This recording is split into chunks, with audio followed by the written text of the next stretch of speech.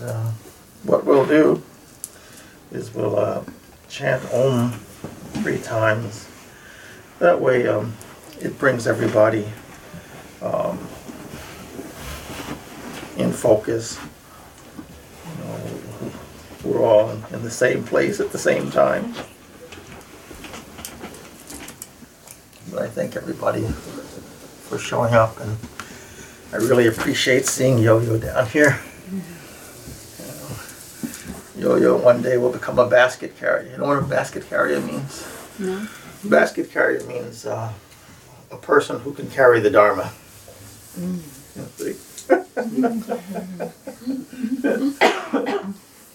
So we'll sit erect, and then you'll take a deep breath in, and then you'll intone that great Om.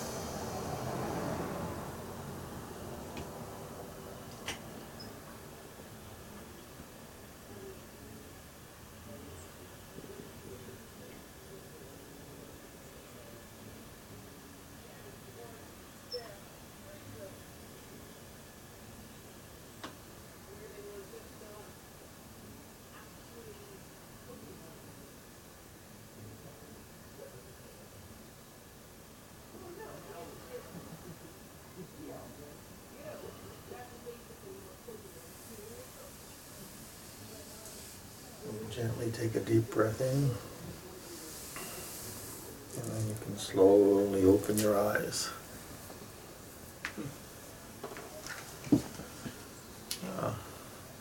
For me, from this side, it's like watching a field of flowers. You know, everybody's come because the best in you has been stimulated. You know, if you think of yourself as a bag of stuff, you know, of your memories, of your dreams, of your hopes, of your desires. It's a lot of stuff, of your history. But when you come to satsang, it's the best of you trumping everything else. Your whole basket of stuff has been trumped by the best of you. Because it's a ray of the soul. It's an element of the soul that's seeking to be released, be expressed, to be known. See? So it quietly seeps through your subconscious and then up through your conscious, and then it takes action. So you all got in your cars and drove all kinds of distances to show up. But really, the impulse is a spark of the soul. That's why you're here. See, so your soul is your highest condition. See, we have like infinite other conditions, but your soul is your highest condition. So that's why you chose to put aside all the 10,000 things that you could be doing today, and you come to a satsang. Satsang is an opportunity for greater expansion. See? So expansion into your deepest, truest self. Expansion into wholeness. See? Because we all have a tremendous anxiety because we're such fractionalized beings. You know, we're chopped up into 10,000 different things, Oh, I am a husband, I'm a wife, I'm a mother, I'm a father, I'm a daughter, I'm an employee, I'm good, I'm bad, I'm short, I'm fat. You know, you're fractioned into all of these things, of which each one is going to give you a certain amount of frustration. But when you come to satsang, it's the opposite of fractionalism. It's trying to move towards holism. Normally we accept that we're fractionalized. You know, I have 10,000 different feelings, I have 10,000 different thoughts, I have 10,000 different roles. With each one of those fractions is a frustration also. You can't separate it. You know, if it's something you love, you're afraid of losing it. If it's something you don't like, you're frustrated that it's present. See? So there's always a problem. But in wholeness, all of that is neutralized. It's all neutralized. You go beyond it.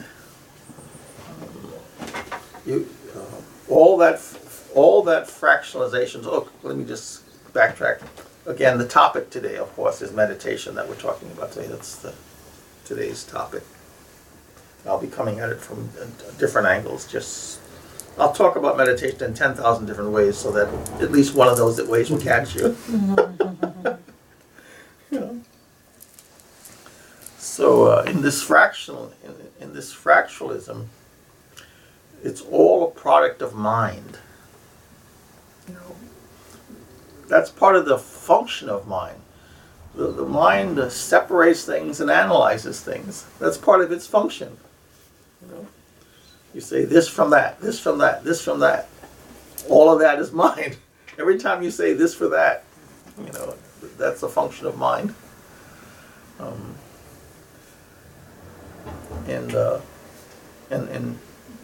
Or mind, and then the expression via thought, which is in Sanskrit called vritti. Vritti means movement of the mind, thought process.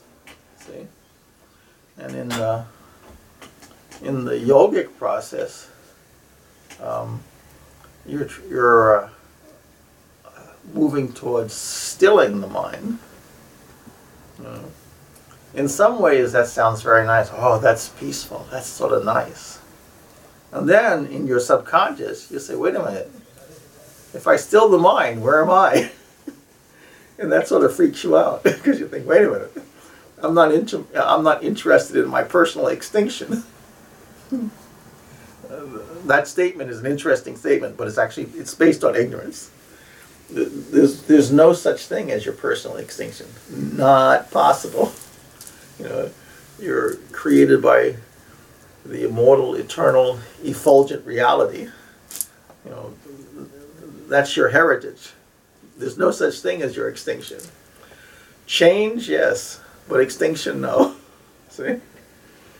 So we should be able to,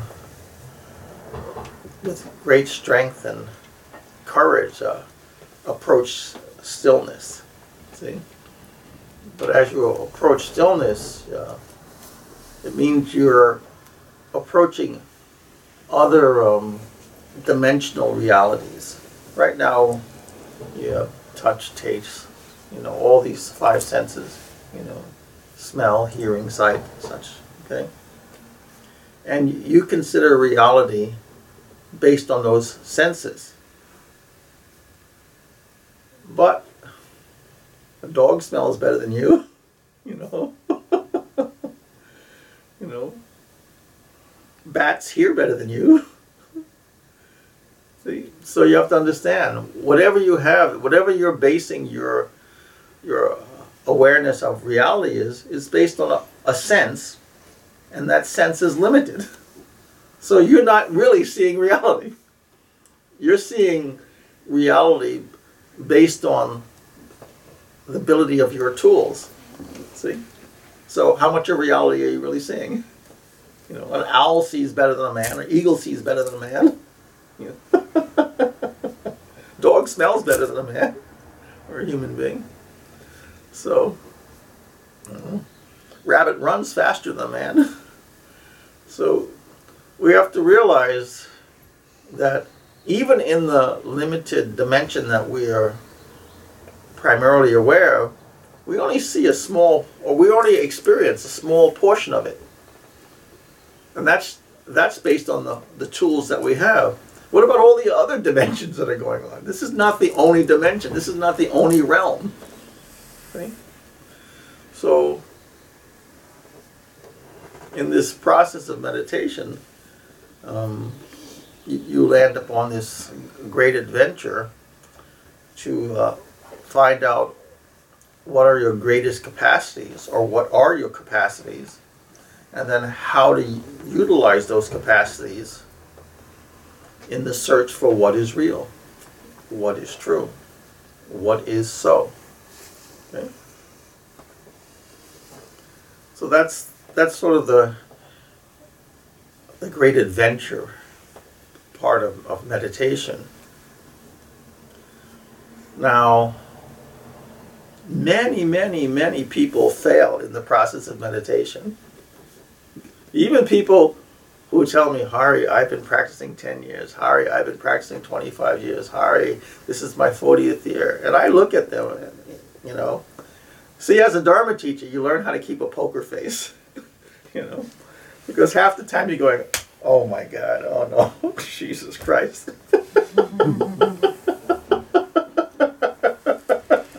You know? And then what we fervently do, in our hearts, we fervently turn to God and say, what to do, what to do. That's all inside baseball.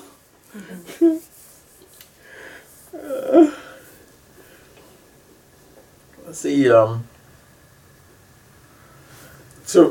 to really, now we're going to come at meditation a little bit differently, to really acquire some significant progress in the meditational process, you have to acquire a very sensitive, sympathetic heart.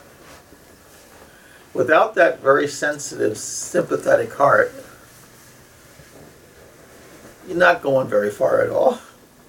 It's like trying to move a car with your foot on the brake and the handbrake on, and you're mashing down on your foot brake. Well, you can be spinning your tires in your car, but you're not going anywhere. That's a whole lot of the meditation people I see. They're spinning their wheels, and they're in the car, but they're not going anywhere. They're just burning up a lot of rubber, damaging their brakes. Without that sympathetic heart and being conscious of the pain of others, you're not going away. And probably so much of the problem now that I see in this world is everyone is like, oh, my wound here, oh, my wound here. They're so fixed on their own self. You've got 3 or 4 wounds, and what about the guy over there who has 10,000 wounds? Why don't you be thinking about them and helping them out? Sure, you've got 2 or 3 wounds. Yeah, so what? Look at the guy who has 10,000. See, without that sympathetic heart, it's not possible to make significant progress in meditation. Until you can realize that other souls are suffering and that you move to take some form of action, I guarantee you're not going to make much progress in meditation. Because ultimately, meditation is about wholeness. And it's not just my wholeness, it's everybody's wholeness.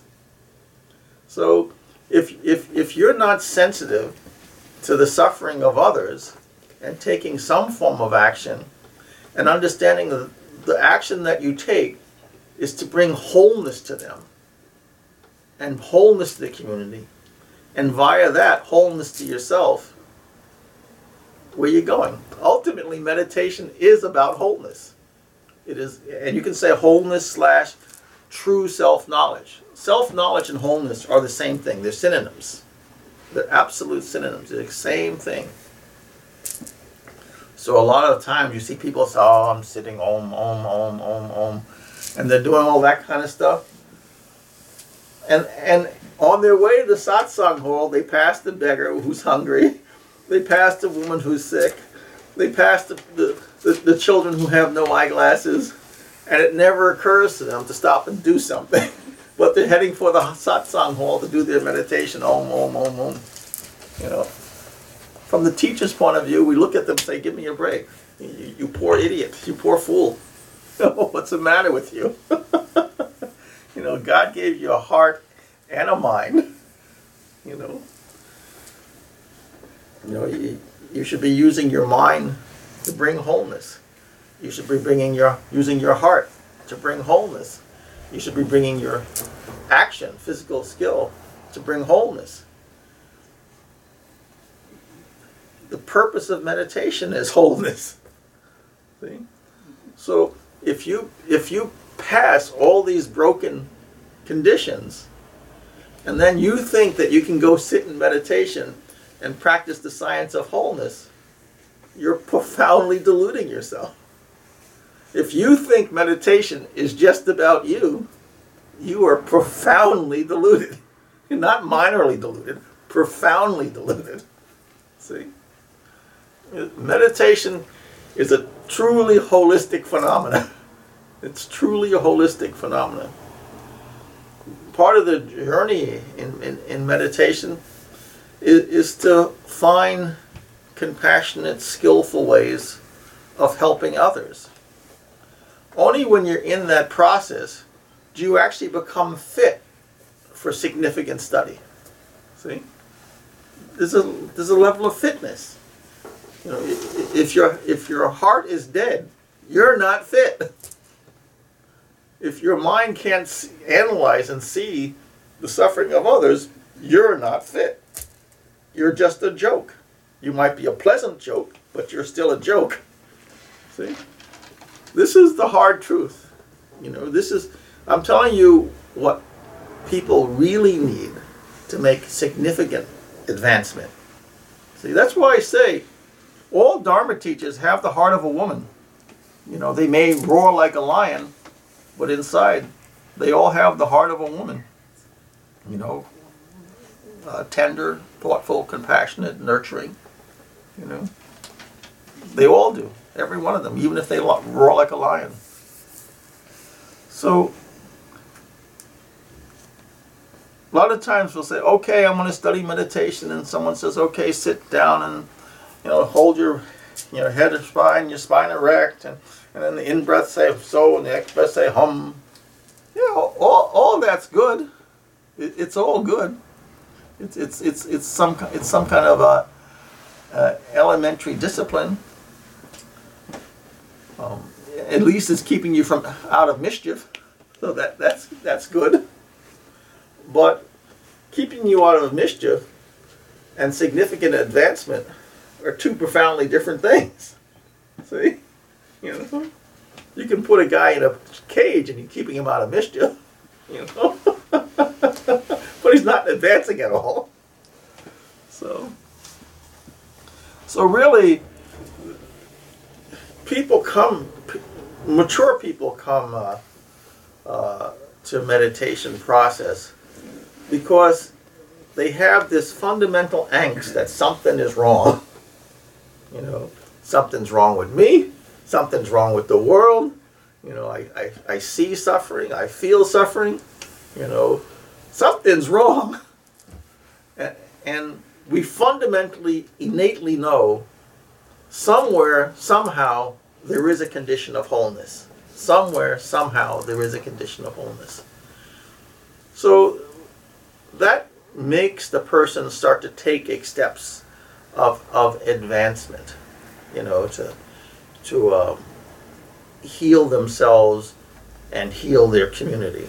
And your community, you know, it grows. It's first, it's your community of your own senses, then it's your community of your family, and then it's your broader community that you live in, and eventually it becomes a global community where, I thought you were signaling, where that community is not is not just to humans, but you have to acquire a tender heart, for all the creatures of this world. And you have to acquire a tender heart, for the various forces in this world, the rivers and the sky and the earth. If you don't have a tender heart for the humans and the creatures and nature itself, again, don't expect much advancement. Don't expect much advance. You have to understand, all of that is created by that one reality. We're here to be stewards. So God gave us a big brain and a big heart. Use that big brain and big heart and physical ability, action, to become a steward. Just like a good mother is the steward of her child, she's always thinking about that child. She's always wanting the best for that child. She wants the child to be properly nurtured, properly bathed, give them right values, right intention, right opportunity. See? The mother is a steward. We all have to accept that our heart is the feminine aspect of our reality. And in that heart, we should sort of become universal stewards. Of course, you will prioritize because you have certain proclivities and inclinations towards one thing or another. Fine. Fine. You got to start somewhere. You have to start somewhere. Whether it's the rivers or the fish or cleaning the sky or, removing trash from the earth or the oceans, taking care of the birds. You got to start somewhere, but you got to start, and you have to realize, let's say you love taking care of the birds. You have to understand that that's just a place to start. That's not where it ends. That's just where you're functioning right now, but you're still concerned with the entire ecology, that the birds exist within a larger scheme.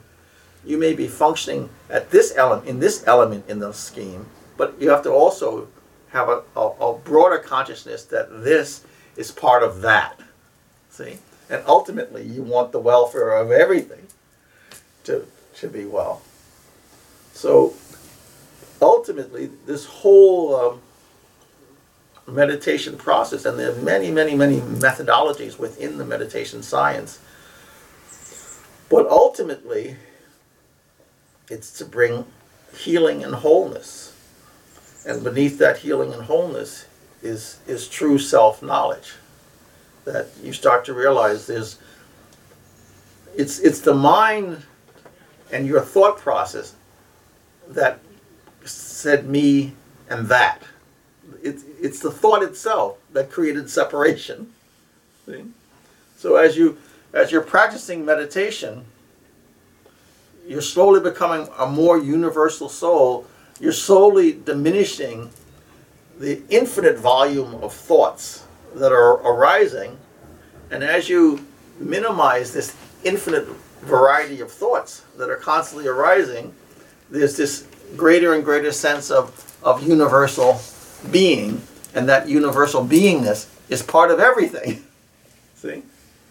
Because it's the thought process itself that separates you. It's the thought that says I and thou, me and you. As long as you're just your meditation is me, which is most human beings, they're not much good to anybody else. See? They're not much good to the earth. They're not much good to their spouse. They're not much good to the family. They're not much good to the earth. Because their idea is me. That's what they're chanting. They're unfortunate human beings. See?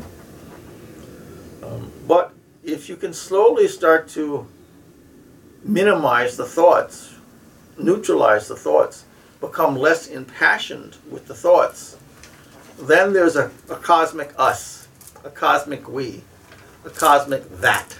We become part of that. See? the common human being will think, oh, I'm losing something. But the more enlightened being will say, I'm gaining everything. See? You're gaining tremendous intimacy with life. You know, you're gaining more than a fellowship with life. More than a fellowship. You know, you're a deep, deep intimacy. It's just like a wave of existence that you're just simply part of. See? You know, you're becoming part of this ocean or sea of life, of divine impulse. See? Yeah. So you're becoming full. You're becoming whole. You're becoming unfractured. See?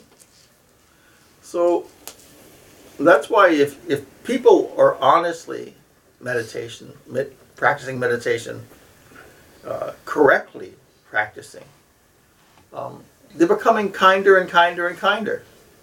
You know, the very bone and marrow of their intention is kindness. See? They no longer have an enemy in the world. They no longer have a foe in the world, even though the world may be misbehaving and doing unpleasant things to them and others. They don't have an enemy. They don't have a foe. They just see this as a greater state of unwholeness, a greater state of fractionalism. The greater the fractionalism, the greater the violence. The greater the fractionalism, the greater their ignorance. See? The people are doing very, very bad things based on ignorance, but that ignorance comes out of a fractured mind. They don't see the wholeness of things. So it's easy to damage something that you don't think is part of you. You know, if you say, "Well, they're not in my family, so we can treat them badly. Or they're not part of my country, so we can treat them badly. You know, we can exploit them." It's that fractional mind. See, it's that lack of wholeness that allows us to treat others not so well, or at times cruelly. Now, if you practice meditation correctly, the walls start coming down between myself and everything else. And you have a constructed nature and you have a true nature. The constructed nature is what everybody told you about. Your mother said you're this way. Your father said you're that way. Your friends said you're this way. Your society says you're that way. So you start to have a composite notion of yourself based on what everybody told you. You know, your parents and your friends and your society and your teachers all told you you're this way. You know, so you have that sense of, okay, this is who I am. That's your constructed self, which is basically a bunch of nonsense. It's utter nonsense. And then there's the genuine self that is discovered. You know, as you sit in this process of meditation, it's just an infinite process that's broader and broader and broader of self-discovery, of finding out what you're really made of. What is the stuff of you, you know, as opposed to what people told you. See? That's why they say in meditation, it's a constant process of revelation. And that's a really true statement. You know, you're like, holy mackerel, I had no idea that I could experience these vistas of nature, and that these vistas of nature are intrinsically part of my existence. See? Your whole self-definition changes. Now, you can't publicly declare that your definition of self is changing so radically, because you'll be institutionalized, or at the very least, greatly marginalized. Because everybody else is involved in the great delusion. And now you're destroying the delusion. So you're now a minority subject. You know? You're changing your citizenship from earthbound to kingdom bound. See? Kingdom bound is complete unity. Earth, tremendous fractionalism. You know, everything is busted up. You know, real problem. So so you see that the sages, before they ever taught, this is prayer, this is mantra, this is meditation, they teach you values and they teach you ethics. So many people go into meditation studies without considering values and ethics. Completely absurd. Completely absurd. So what are you, a lousy person who learns how to meditate? Is that possible? The selfish being who wants to find wholeness, is that possible? Come on. Get real about this. So the saints and sages, the rishi, always taught you about values. And in those values is an inherent capacity to have compassion for life, to have compassion for others. See, and they didn't stop with just human beings, have compassion for the animals and the earth and the rivers and the sky, all the creatures. But in the modern study of meditation, it's often overlooked. Well, the sages and rishis didn't overlook it, so why are you overlooking it? And I'm saying you in terms of all the quote, quote, meditation teachers, quote, quote, Dharma teachers, or quote, quote, religious teachers. Why are they overlooking, the broad values of compassion and how they implement that in life? See? You can't take a lousy person and make them a meditator. It's not possible. It's not possible. You have to become a reasonably decent human being. Not absolute. I'm just saying reasonably decent. To start the process. And then as you can get into the process, you start ejecting, releasing the rest of your baloney.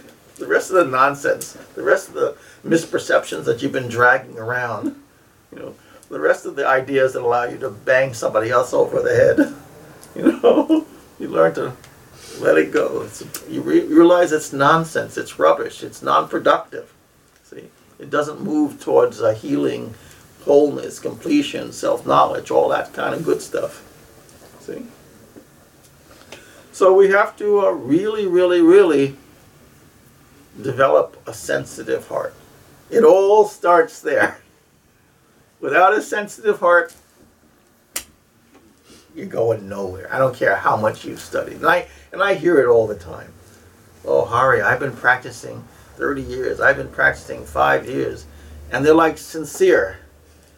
But they're sincerely ignorant. Sincerely ignorant. And as you discuss, well, I've got this acquisition, I've got that acquisition, I've done this, I've taken this course, I've taken that course. And I think to myself, yeah, you've done all this for yourself. What have you done for anybody else? And that notion has not come into their head. And even if they've done something for somebody else, it's not really for somebody else. It's so that they can reflect upon themselves and saying how good I am. Which is meaning they never really did anything for anybody else. It was just a ruse to do something for themselves. See? In this real science of Dharma, you have to be ruthlessly honest, about what you're doing and why you're doing it. See? So, and if the rishis, before they taught prayer, mantra, and meditation, worked on, ethical values and compassion, you better bow down and respect that, because they are the real deal. Who are you? As a human being is like a worm. Really, in terms of consciousness, like a worm. Not that worms are bad, but I'm saying minimal consciousness. Exceptionally minimal consciousness. See? Rishis are great. Rishis are the glory of God. Understand where you stand on the evolutionary, ladder here. When you come across a sage or a rishi, bow your head. That's the real deal. That's a citizen of the kingdom. You're merely a citizen of this earth, which is a disaster. It's a divine disaster, but it's still a disaster. It's divine because God made it. It's a disaster because you're thinking. Your thinking is not based on any reality. That's why it's a disaster. It's divine because God created it. So this whole thing is to create a type of unity between the enlightened God creation, of which the human is, but the human is unaware. They're unaware of what they are. So they're involved in an infinite amount of mischief because God gave you all these tools of intelligence and creativity, but without it being rooted in wisdom, in true self-knowledge, it acts out in mischief, see? Because it's misinformed. All these rishis, saints, and sages come to give you correct information so that you can take all of your infinite attributes and come to self-knowledge and also come to the creative unity between God's creation and your own human expression. See? So that there's a harmony. We're supposed to work in conjunction, with the divine creation, not in our own egoic opposition. See? If we look at the newspapers, we see the mischief of man. It's sad and shameful. Fortunately, it's not forever. Fortunately, God outlasts everything. And God will sort it all out and gives us the opportunity to get our heart and mind in line so that we become a blessing in this world. Ultimately, in the evolutionary path of man, or of the human condition, ultimately, everybody has to become a living blessing. Living, talking, walking blessing. That's the destiny of man. And the question is, where are you in that process? You see? If you want to know where are you in that process, well, how sensitive is your heart? See? How sensitive is your heart? Less sensitive, less progress. Less sensitive, more savage. Just be honest. It's savage. So, this is a perspective that we have to start to understand so that you can get your footing right. So that you know where you are.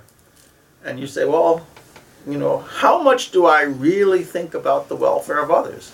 Just you don't have to put it on a billboard. Just be honest to yourself. And you have to, like, you come to a person like me to find skillful ways to love others. See, skillful ways to serve others. So you can be dead broke and be tremendously significant in the lives of others. Or you can be, Joe Mega Millionaire and also be significantly helpful. We all have tools, everything from a smile to a donation, Some kids don't have glasses. You have some dough, make sure those kids have glasses or education or whatever they need.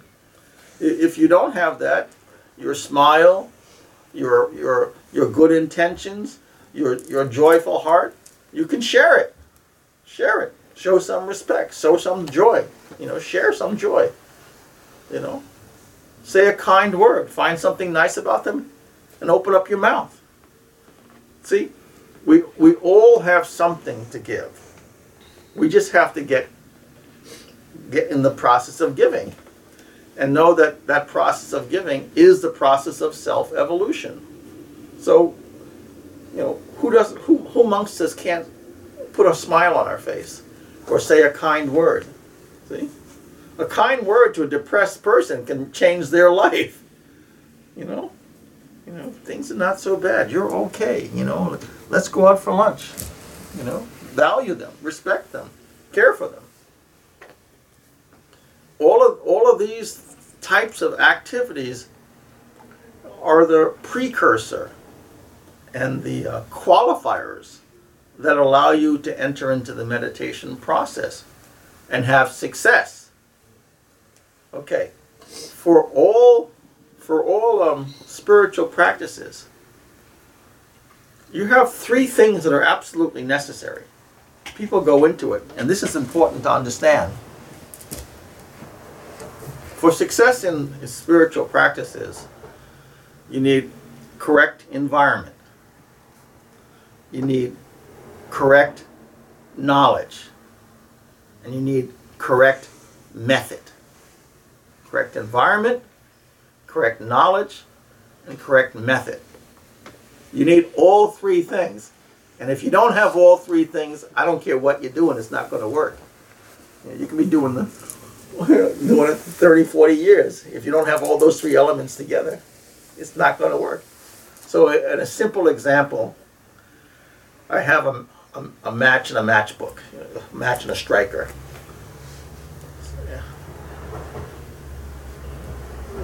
The matchbook and the striker, you have the correct material. Okay, it's there. My knowledge of it is there.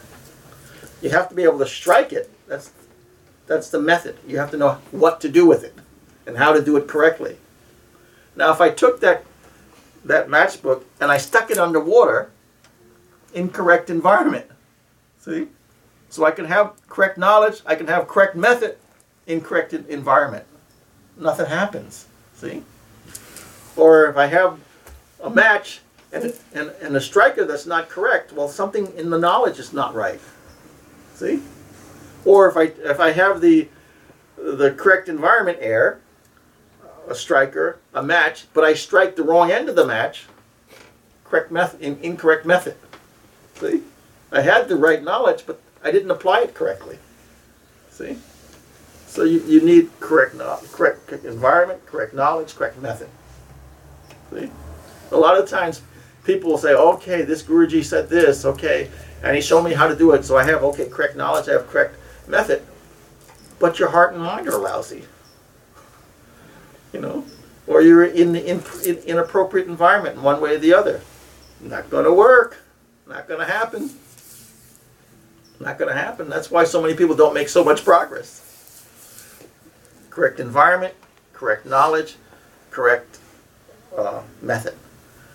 And also, with this correct knowledge, the Guruji will say, do this, do this, do this.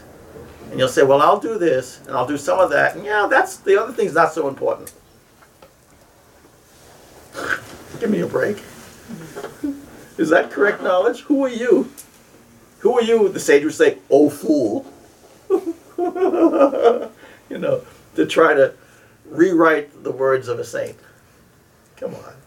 This is the human arrogance. That's why, again, another reason why people are not making progress. The Guruji will say, okay, say Gayatri 108 times. Yeah, 108 is a bit much. I think I'll do 3 times in the morning. I'm being sincere. And then they go with pride and arrogance to the Guruji and say, I'm practicing diligently. Give me a break. Whatever he said, that's what you do. You don't take what he says and modulate it to your comfort. Your comfort has nothing to do with this process. Your liberation we're interested in, but your comfort we're not. See? Take comfort off the table. So, this process of moving towards wholeness via meditation is not as simple as it seems. You have to have the humility to follow the instructions. You have to have a tender heart. And you must work at it. You must show up. You know, show up. Just like all of you people have shown up today. You know, it's to your credit. It's admirable. You can be in 10,000 other places, but you showed up. So from our perspective, it really, really means something. We have deep respect for you because you showed up. You know, that means something. The saints understand that. The saints honor that. They don't forget anything. They don't forget any righteous act. So to show up at a satsang, it's a righteous act, and we see it and we never forget it. It's marked in the kingdom. It really is. I'm not joking. It's marked in the kingdom. So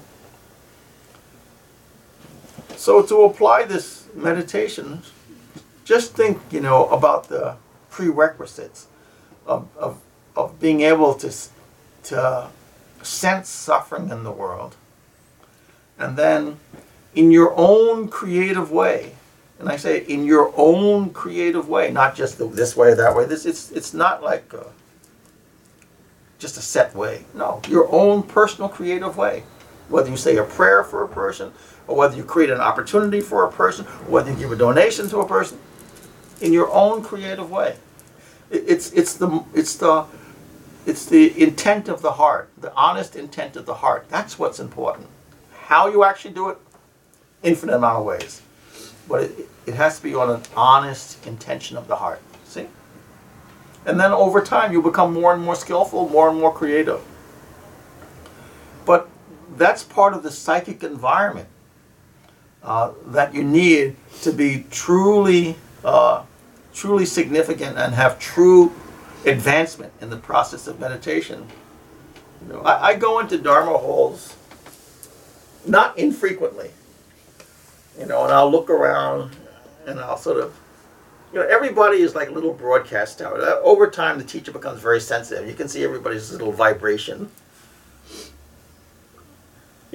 If you look at the hall and the statues, we're happy with seeing that. But when we look at all these human beings sitting there, not that great. Not that great. They're all sitting up well and all this, but inside the Dharma hall is a lot of nonsense.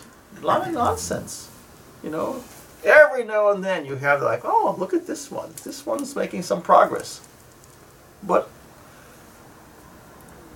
most human beings, it's about the show. It's not about the substance. That's a problem.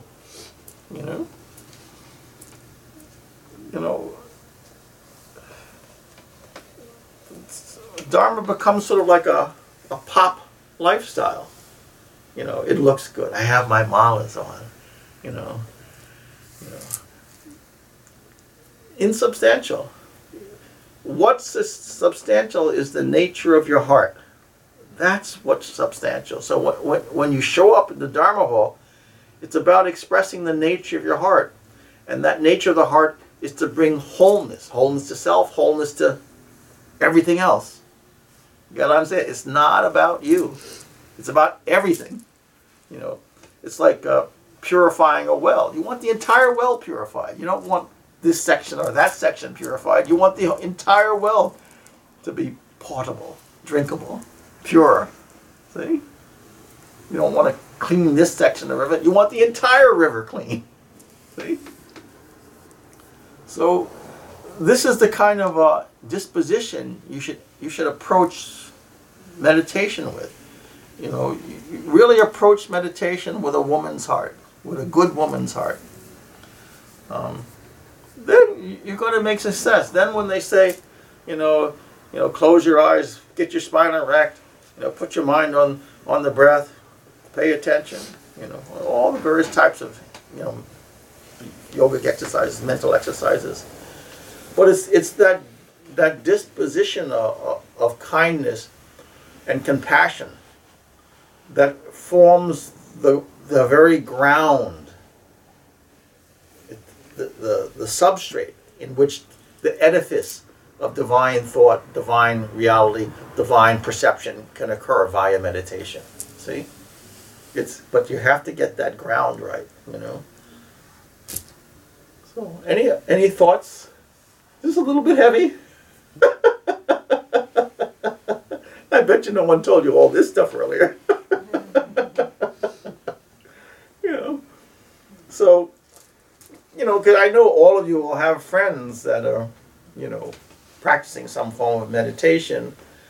And if you listen to them, it's sort of all about me, all about me. You shouldn't tell them anything, but you should gently discuss, that all true meditation is based in some form of healing, some form of wholeness, some form of compassion. And gently to move the conversation towards compassionate actions towards others and self. See? You have to be healed too. Don't forget yourself. You're just as much a patient as the rest of the world. So you have to, of course, take care of yourself. But you can't take care of yourself in exclusion to everything else. See? You know. So we all have to help others, you know, to get the right footing so that they can enter this science of meditation in a way that's going to bring them significant success. And in that success, everybody benefits. Everybody benefits, see? It's not just about me being well. It's like the guy who gets rich. Now, I'm rich, and so the heck with everybody else. I am rich. I've got my wealth. I've got my home. I've got my cash. You know, and all they're doing is clutching themselves as the world falls apart. Well, how healthy is that? So you have a lot of quote meditation students that say, I have my peace. I have my goodwill. Come on. It's like, to call them a dog is an insult to the dog. They are so much less. You know, there's so much pollution, they have no idea. So, you know, so in your own creative way, you know, develop a tender heart and a persistent desire, you know, to help others, for the welfare of others. I'll do this, I'll do this, I'll do this. So that your life becomes a mission and practice in compassion. See? And then start to sit. And then as you start to sit and the different boundaries start to fall away, the different levels of thought start to fall away. And then as all those things are falling away, there's a greater compassion, a greater compassion, a greater compassion, a greater unity, a greater unity, a greater unity. See? That's correct meditation. That's healthy meditation. That's the real science. See? The boundaries are dropping away. The compassion is expanding. That's real meditation. See? As the people are just sitting, Om, Om, Om, Om, Om Namah Shivaya, Om Namah Shivaya, all this, Om. And if they're not becoming more thoughtful, more compassionate, more or compassionately engaged, if those things are not happening, their meditation practice is not happening. They're practicing self-delusion. Self-delusion. You know? So we have to understand we're all in this together. We're all in this together. You know? We all absolutely must help one another. See? We have to absolutely find what's best in us and share it. And also be very clear about what your own personal baloney is and neutralize it. You know, we should just constantly be in the process of neutralizing our baloney, and don't sit up here and say, oh, I'm so great. I'm sorry, you're not so great. If you were so great, you wouldn't be here. We're all in this big cosmic hospital. See? So, realize what's wonderful. Realize what's nonsense. Expand what's wonderful. Minimize the nonsense. You minimize nonsense through wisdom. So that's why Hari says, study the Gita. You know, study all these wonderful scriptures. You know, Narada Sutras. You know, Nadi Bhakta Sutras, and Bhagavad Gita. You know, Yoga Vashishta, Bhagavatam. All these wonderful, whatever your spiritual heritage and tradition is, study the literature of the saints. Whatever the sages are from that tradition, study it. You know, these are exalted souls. Study it. It's medicine. Scriptures are medicine from the kingdom via the saints. See? So that will give you the proper platform so that you won't be fixed on notions of nonsense in your meditation. That's what people are doing. They fix on notions of nonsense, and they get that nonsense. See? They get what they fix their minds on. So, you know, this meditation is a process of wholeness. Not my wholeness, wholeness. See? See? So we sit, we still the mind, we become aware, boundaries drop, compassion opens up, wisdom opens up, action opens up. See? We take action in the world based on the boundaries falling and the compassion expanding. We take action. There's no such thing as a real yogi who does nothing. They'll say, oh, these yogis are sitting up in the mountains and caves for 35 years. Well, those yogis sitting up in the mountains and caves for 35 years have probably stopped infinite amount of wars based on their loving compassion, based on their insight, based on their mystic power. How many other great tragedies would have occurred that they are actively averting, based on their compassion. See, it would be a whole lot worse without them. So you don't have to be physically present to make a significant, action in the world. It's just that action is you're using other energies, other powers. So sometimes you use the power of your hand. Sometimes you use the power of your thought and heart to affect a change. See? You affect change based on your level of skill. See? So, all the yogis are actively involved in the salvation of the planet. All of them are. All of them. There's no exception. One way or the other, they're actively involved in the salvation of the planet. And I mean the whole planet, not just human beings, the whole planet. See? So, that's where you're going. And these are the types of understandings. And you have to ask yourself,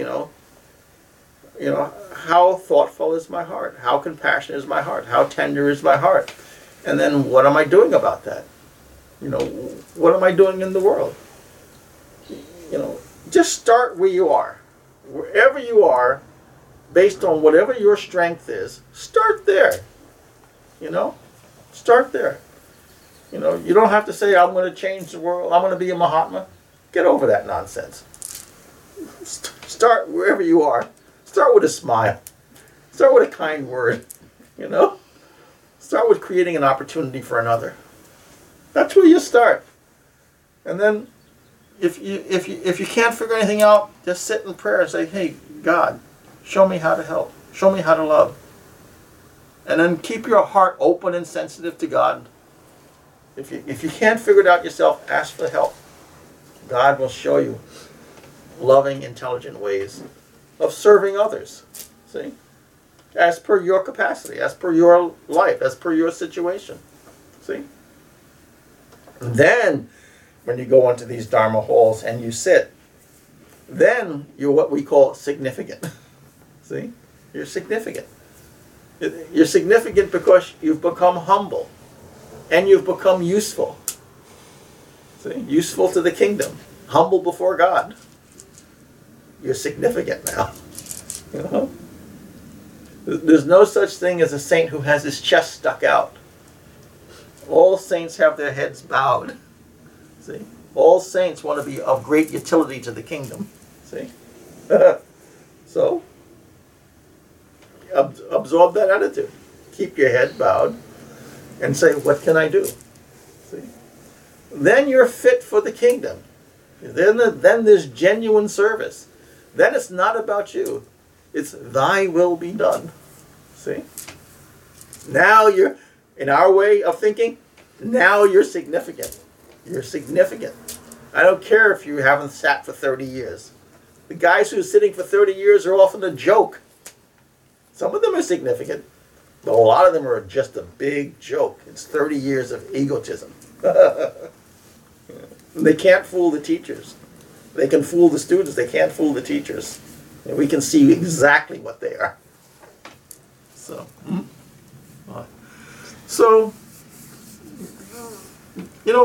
we have roughly only 100 years of life before we have to get cycled.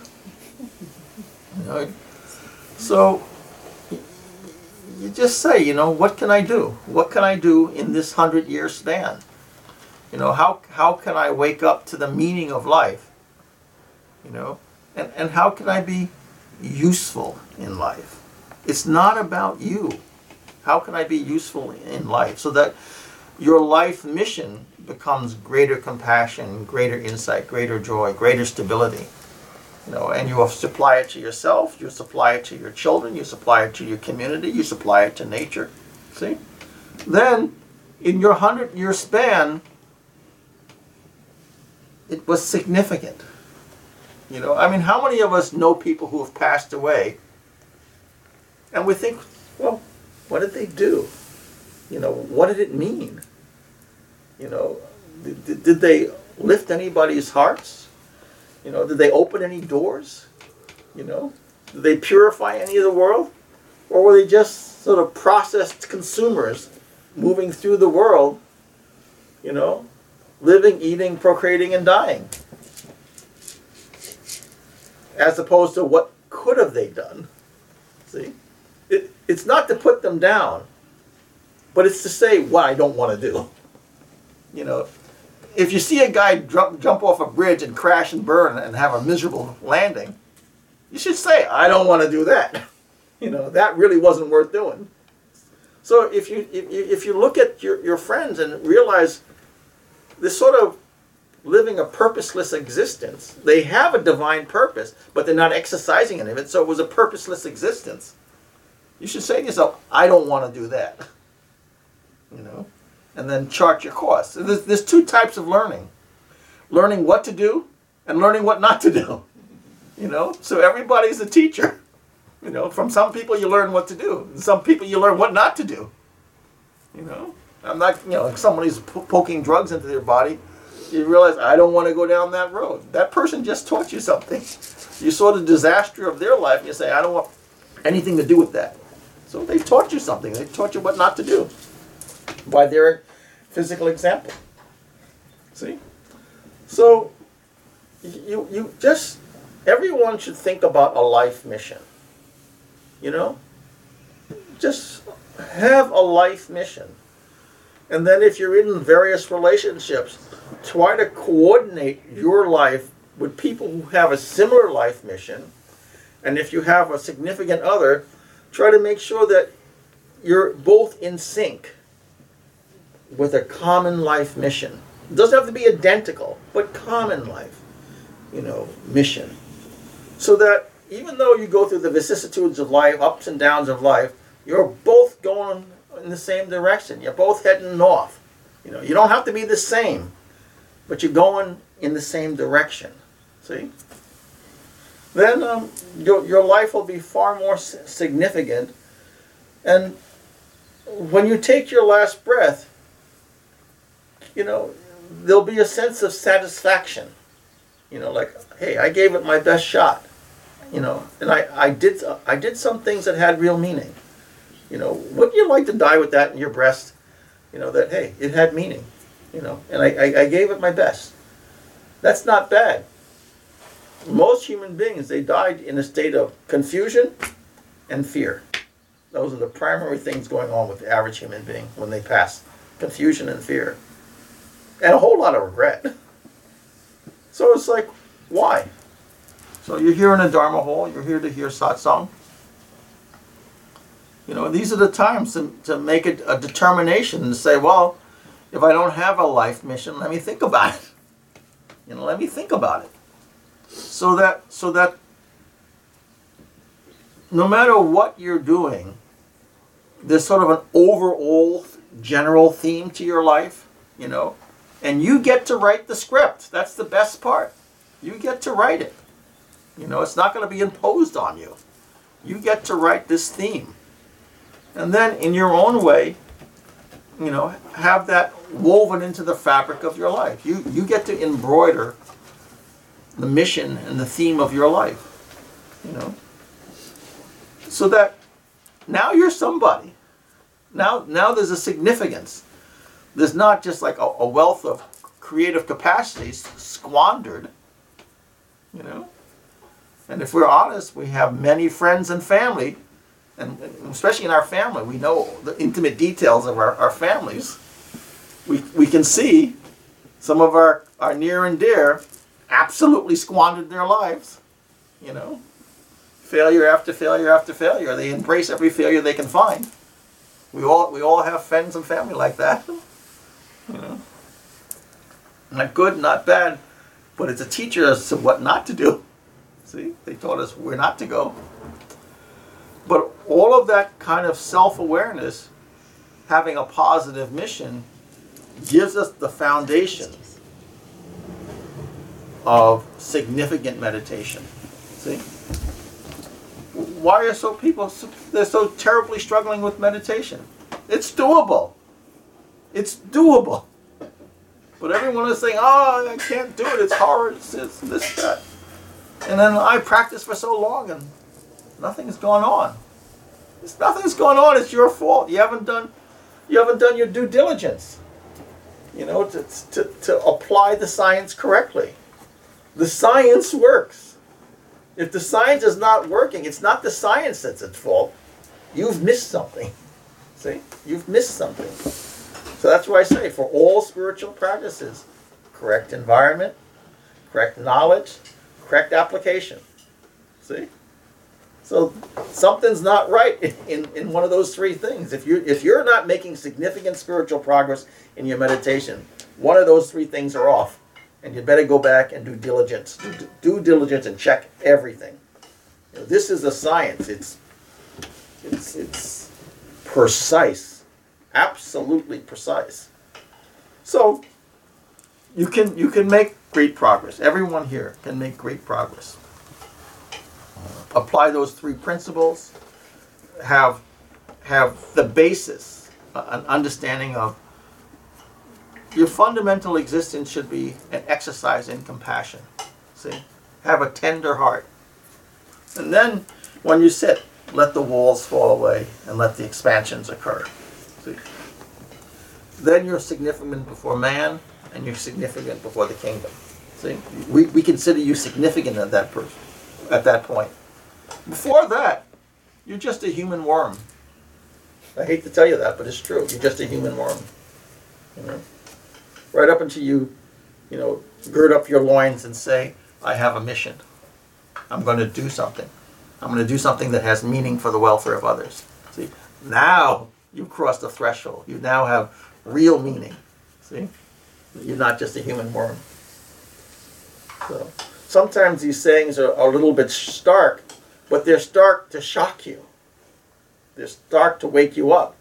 Just like if you're dozing deeply, just a gentle nudge won't wake you up. Someone's got to shake you. So if you're called a human worm, we're not trying to be cruel. We're trying to shake you up to think, wait a minute, what have I really been doing? So that you can fulfill your own true significance. Hidden within you absolutely is the glory of God. That is a fact.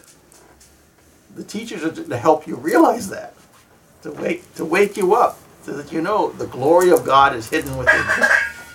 So, and one of the methods of that prayer, mantra, meditation, reflection, to teach you those sciences.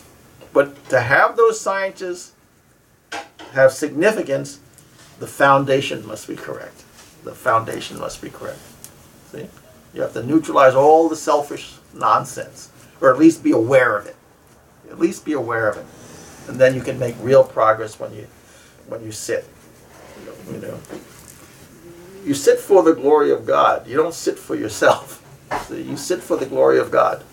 That's what real meditation is about. That's why the yogis and saints, they have this great halo. They're glowing. Because they're sitting for the glory of God. See? So, has this been a rough message? Are there any thoughts or ideas? Yes. Well, about the environment factor, I think a lot of people probably practice in their homes. Could that be maybe the home is not suitable for? Every home can be made suitable. So if you look at my home, anywhere you look, there's something to remind you of a higher purpose. So images of the saints, writings of the saints, cleanliness and order. You know, all of those things have candles, have incense, have images of the divine.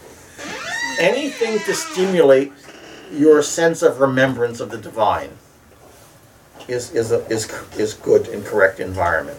See? So we all can do that. We all can do that. You know, you start where you are. You start where you are. And the images and the words and the scriptures, all these kind of things, those are external manifestations of God, and they're really a mirror of what's in here, of your remembrance of God here. See? See? But you have to understand, this world, Mahamaya, is very, very strong. So that process of forgetfulness, that process of delusion is very powerful.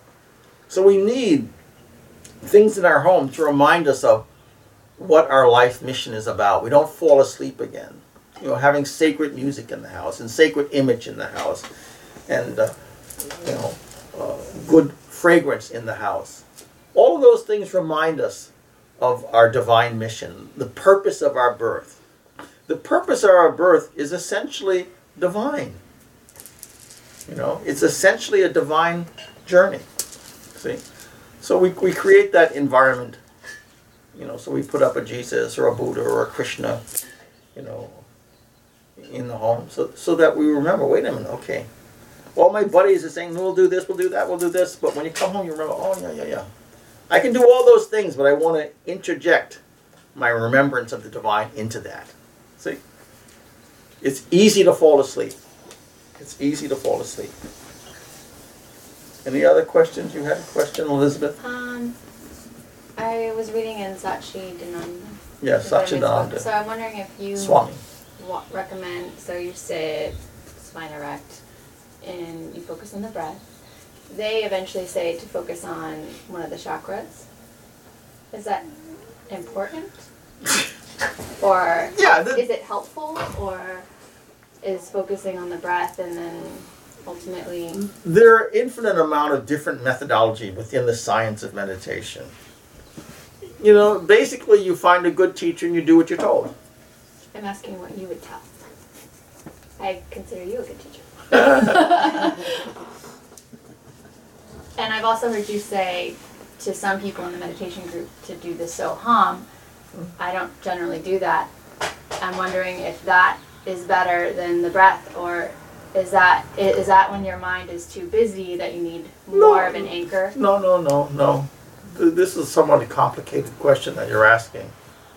You know, all of these methods are of equal value. It depends on who you are, what your circumstance is. You know, but saying Soham or Hang Sa, all these different things, it's very, very good mind training. Very, very good mind training. If you're talking about, you know, concentrating on all the various chakras and things, that has significant value. But it has more value once you've done more fundamental mind training. You know, so what's the point of concentrating on chakras when you have no significant skill in concentration? See? When you have no significant sense of peace and calm. See?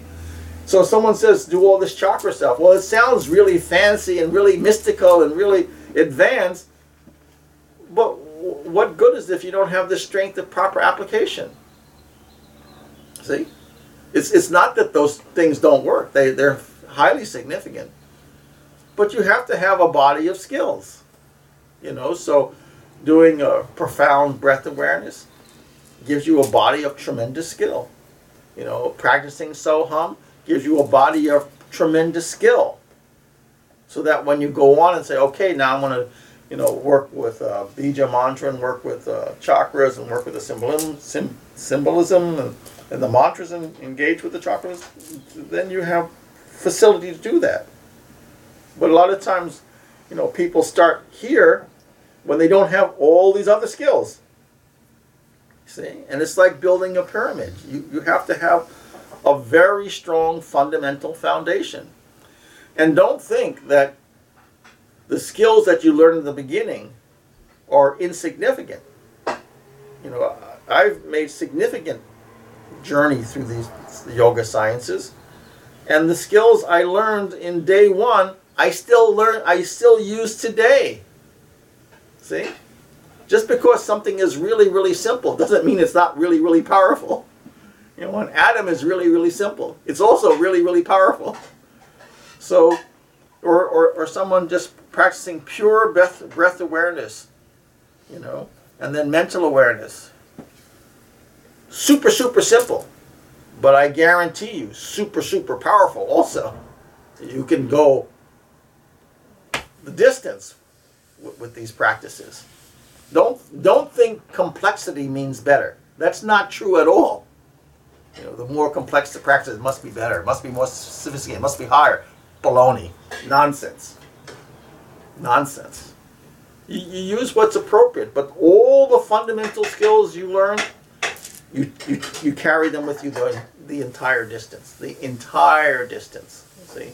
And if you don't have those skills, I don't care all the higher practices you may think you're practicing, no fruit's going to come from that tree. See? They're all served by the roots of these very fundamental practices. Those fundamental practices are the roots of the practice. And then these other, you know, very elaborate other practices, that's like examining different branches and different leaves of the kingdom. So I want to know this aspect of nature. I want to know about that aspect of nature. You know, all fine. But without those root practices, you can't study any of that other stuff well. It's not possible. You're just fooling yourself. And I see it all the time. People write all these books and read all these books, and they try to do all these advanced practices. And they think the advanced practices, quote, advanced practices, are better or deeper. They're not. They're just other practices. They're just other practices. It's not better or deeper at all. It's just other stuff. See? Other ideas, questions? You know. I have a question. Susan. I don't know how to ask it very well, so I'll do my best. Yeah, take your shot. You're out there trying to do good. And an example that came to my head is my brother worked as a checker at a grocery store, and he helped ladies out to their car. Mm-hmm. So he's doing a good deed, helping her out to her car, and she starts hitting him over the head with her cane. Mm-hmm. So, as a yogi, your job is to do good in this world where you're getting hit over the head by a cane. Yeah, periodically. Yeah, it happens. And so the question for me as a yogi, would my job as a yogi be, okay, I'll give this bag to another gentleman that can help you, so that she's still helped, but not by you, because you're being influenced by her negativity. It makes you not want, are you helping her or hurting her? Those are the complexities that I as a yogi don't know how to... You just try to be skillful. How can I lovingly deliver this service? Or just keep doing it with the head being hit. I don't know. Sometimes that happens. Really? Okay. Sometimes you get smashed quite a bit while you're doing your job. What are you going to do? So that's what I want to know. Is that the path? You're doing the good despite... Sometimes. Not all. I'm not saying be a masochist. That's not the deal. Okay. But sometimes you have to bear suffering. That's just part of it sometimes. Other times you can say, well, you know, this lady, my red hair reminds this lady of some incident in her life that was unpleasant. So you who have black hair, why don't you take the the bag out? Because right now she's in a state of agitation. Right. And something about me reminds her, enhances that agitation. So, dear brother, carry her bags out. So it's just a matter of trying to do the good deed, but it's not, you don't have to physically do it. But you can be behind the scenes engineering good for her. See? So it's about your intention. See? And then your creative application of your intention. Do you understand? Mm-hmm. See? So you're thinking how to get the best result with the least, to do the goodness with the least amount of without hostility. Without exciting her agitation. Okay. See? So sometimes you use another agent.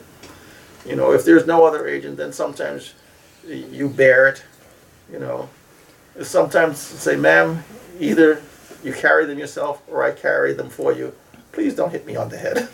But we as yogis, because we have a duty, I wonder if we should avoid those type of people or be more close You can't to avoid them them. because it's life, Okay. you know. But the thing is just to be skillful, to be as skillful as possible. Sometimes you have to enter the mix. Sometimes there's another way to acquire the same result without your face being present. See? It's just about being reflective as to what will fulfill this intention in a skillful way. Sometimes it's to stand back and say prayers. Other times it's to carry the bag and get hit with the cane. You know, it's just like, what's it going to take to get this job done? But at the same time, those are the people that need yogis around them more. Yeah, but you don't have to Right. physically be there. But you don't have to take the No, cane you can pray for their peace. Every time you see them, pray for their welfare, pray for their healing. You know, it'll have a positive effect. You know, you're responsible to have a positive influence, but you're not responsible to change their life. They're responsible to change their life. But from our side, we're responsible to create a positive influence. See? And then they get to choose whether they're going to change or not. See? So we try to create a positive environment for them to change, but they must choose to change. But if you see them consistently choosing not to change, do you keep praying for them? Oh, of course. Of course. You know, your mother didn't give up on you. You know, heaven hasn't given up on us, on anybody. Heaven gives the saint and the sinner the same air to breathe. So, heaven hasn't given up on anybody. See? So if heaven has that mercy for us, we have to emulate that and have, you know, sort of a compassionate mercy for others. And if they're outright destructive and it's going to unbalance us, well, then we're not strong enough to manage that situation, so we gently stand aside and pray that heaven sends a stronger force to help them. See? But there should be no masochism in our practice. See? Not necessary.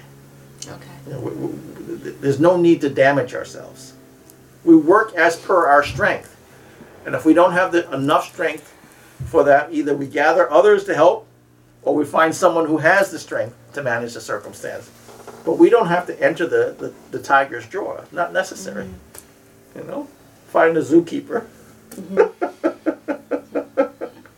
Okay, thank you. All right. Yes? So I have a question about distraction, or rather instant gratification. Like, what would be a good way to overcome your attraction to it, or even addiction at times, to instant gratification? There's two general ways. Cold turkey and gradualism. You know? And Because I mean, it presents itself in many forms. And, Absolutely. you know, I feel like we're almost taught to be. yeah, sometimes you have to manage your desires and slowly minimize them as we manage them. Sometimes this is like absolutely no good for you, so you quit it and you suffer. You know, so there's that suffering that goes on.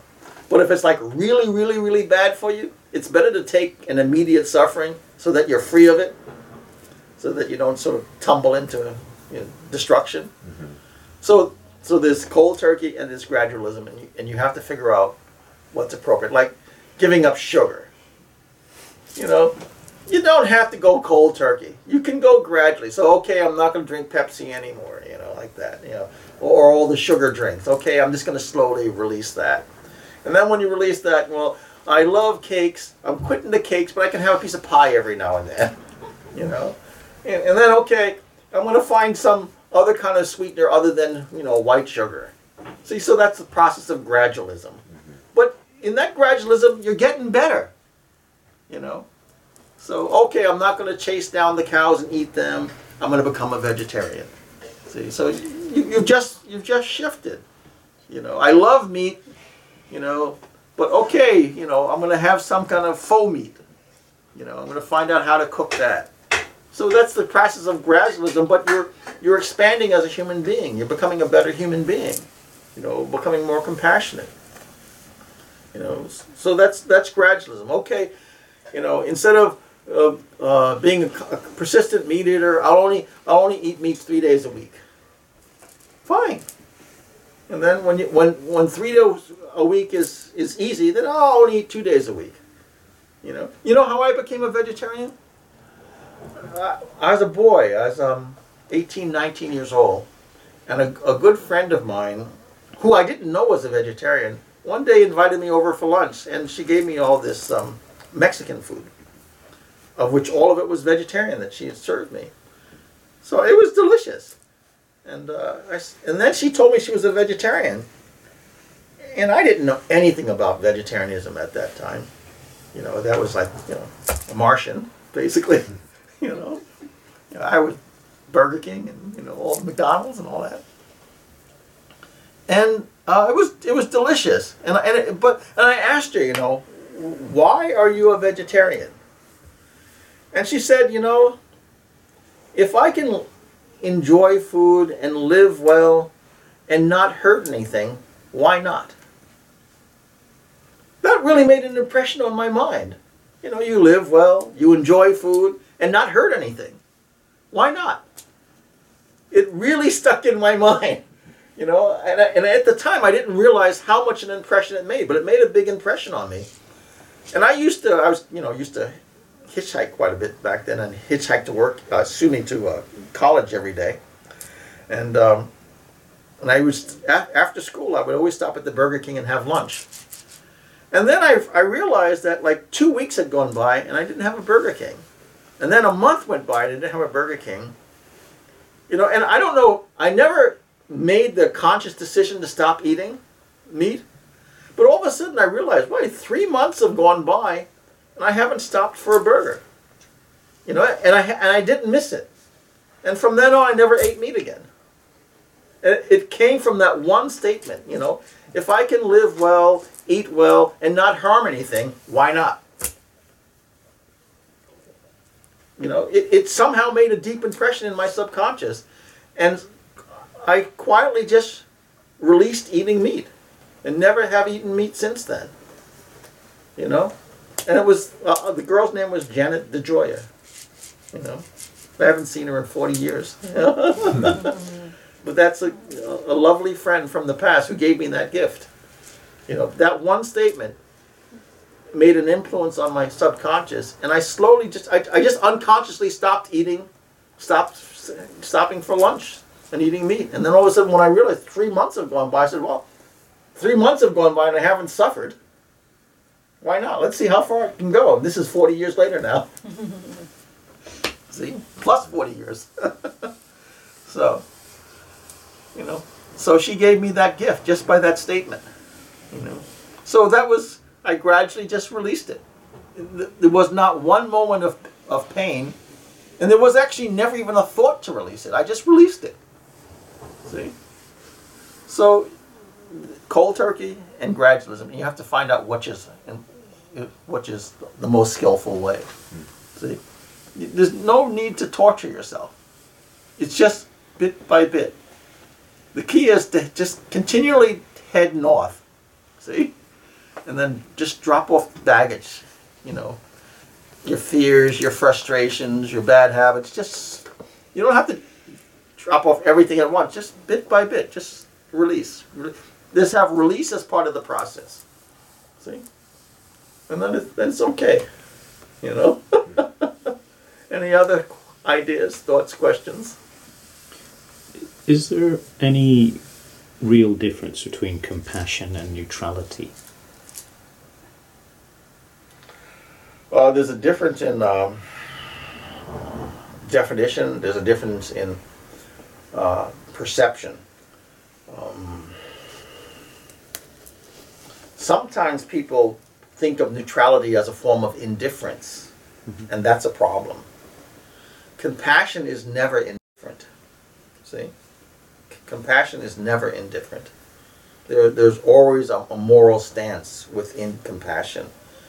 Sometimes in neutrality there is no moral stance. You know, Like you can be neutral as a person gets beat to death right next to you and say, it's none of my business, I'm neutral. You know? In compassion, that's not possible. See? Or those people are at war, it's none of my business, I'm neutral. In compassion, that no compassionate being will ever make that statement. See? So it's a difference of place. Neutrality and compassion are completely different places to stand. Neutrality can be amoral. Compassion is always moral.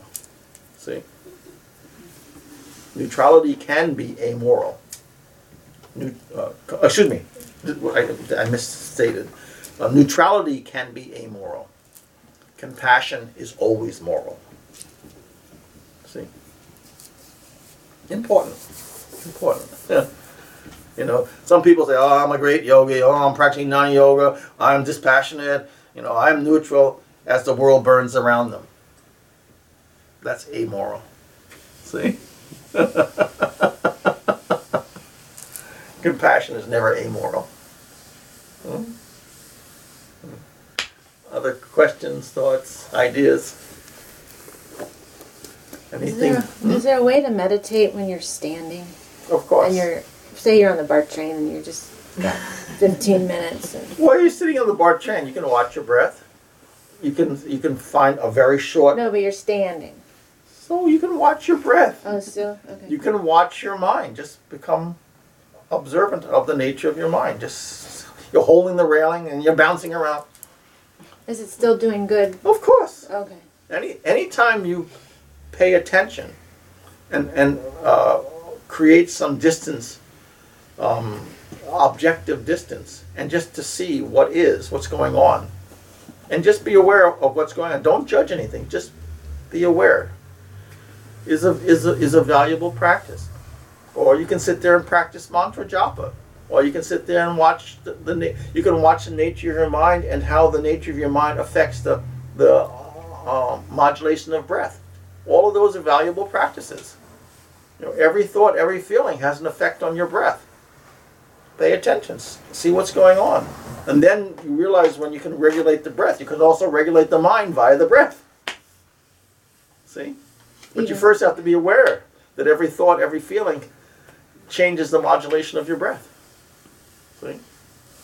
Or even, you know, what nostril you're breathing through. Left nostril, right nostril, both nostrils. Each of those has an effect on the nature of the mind.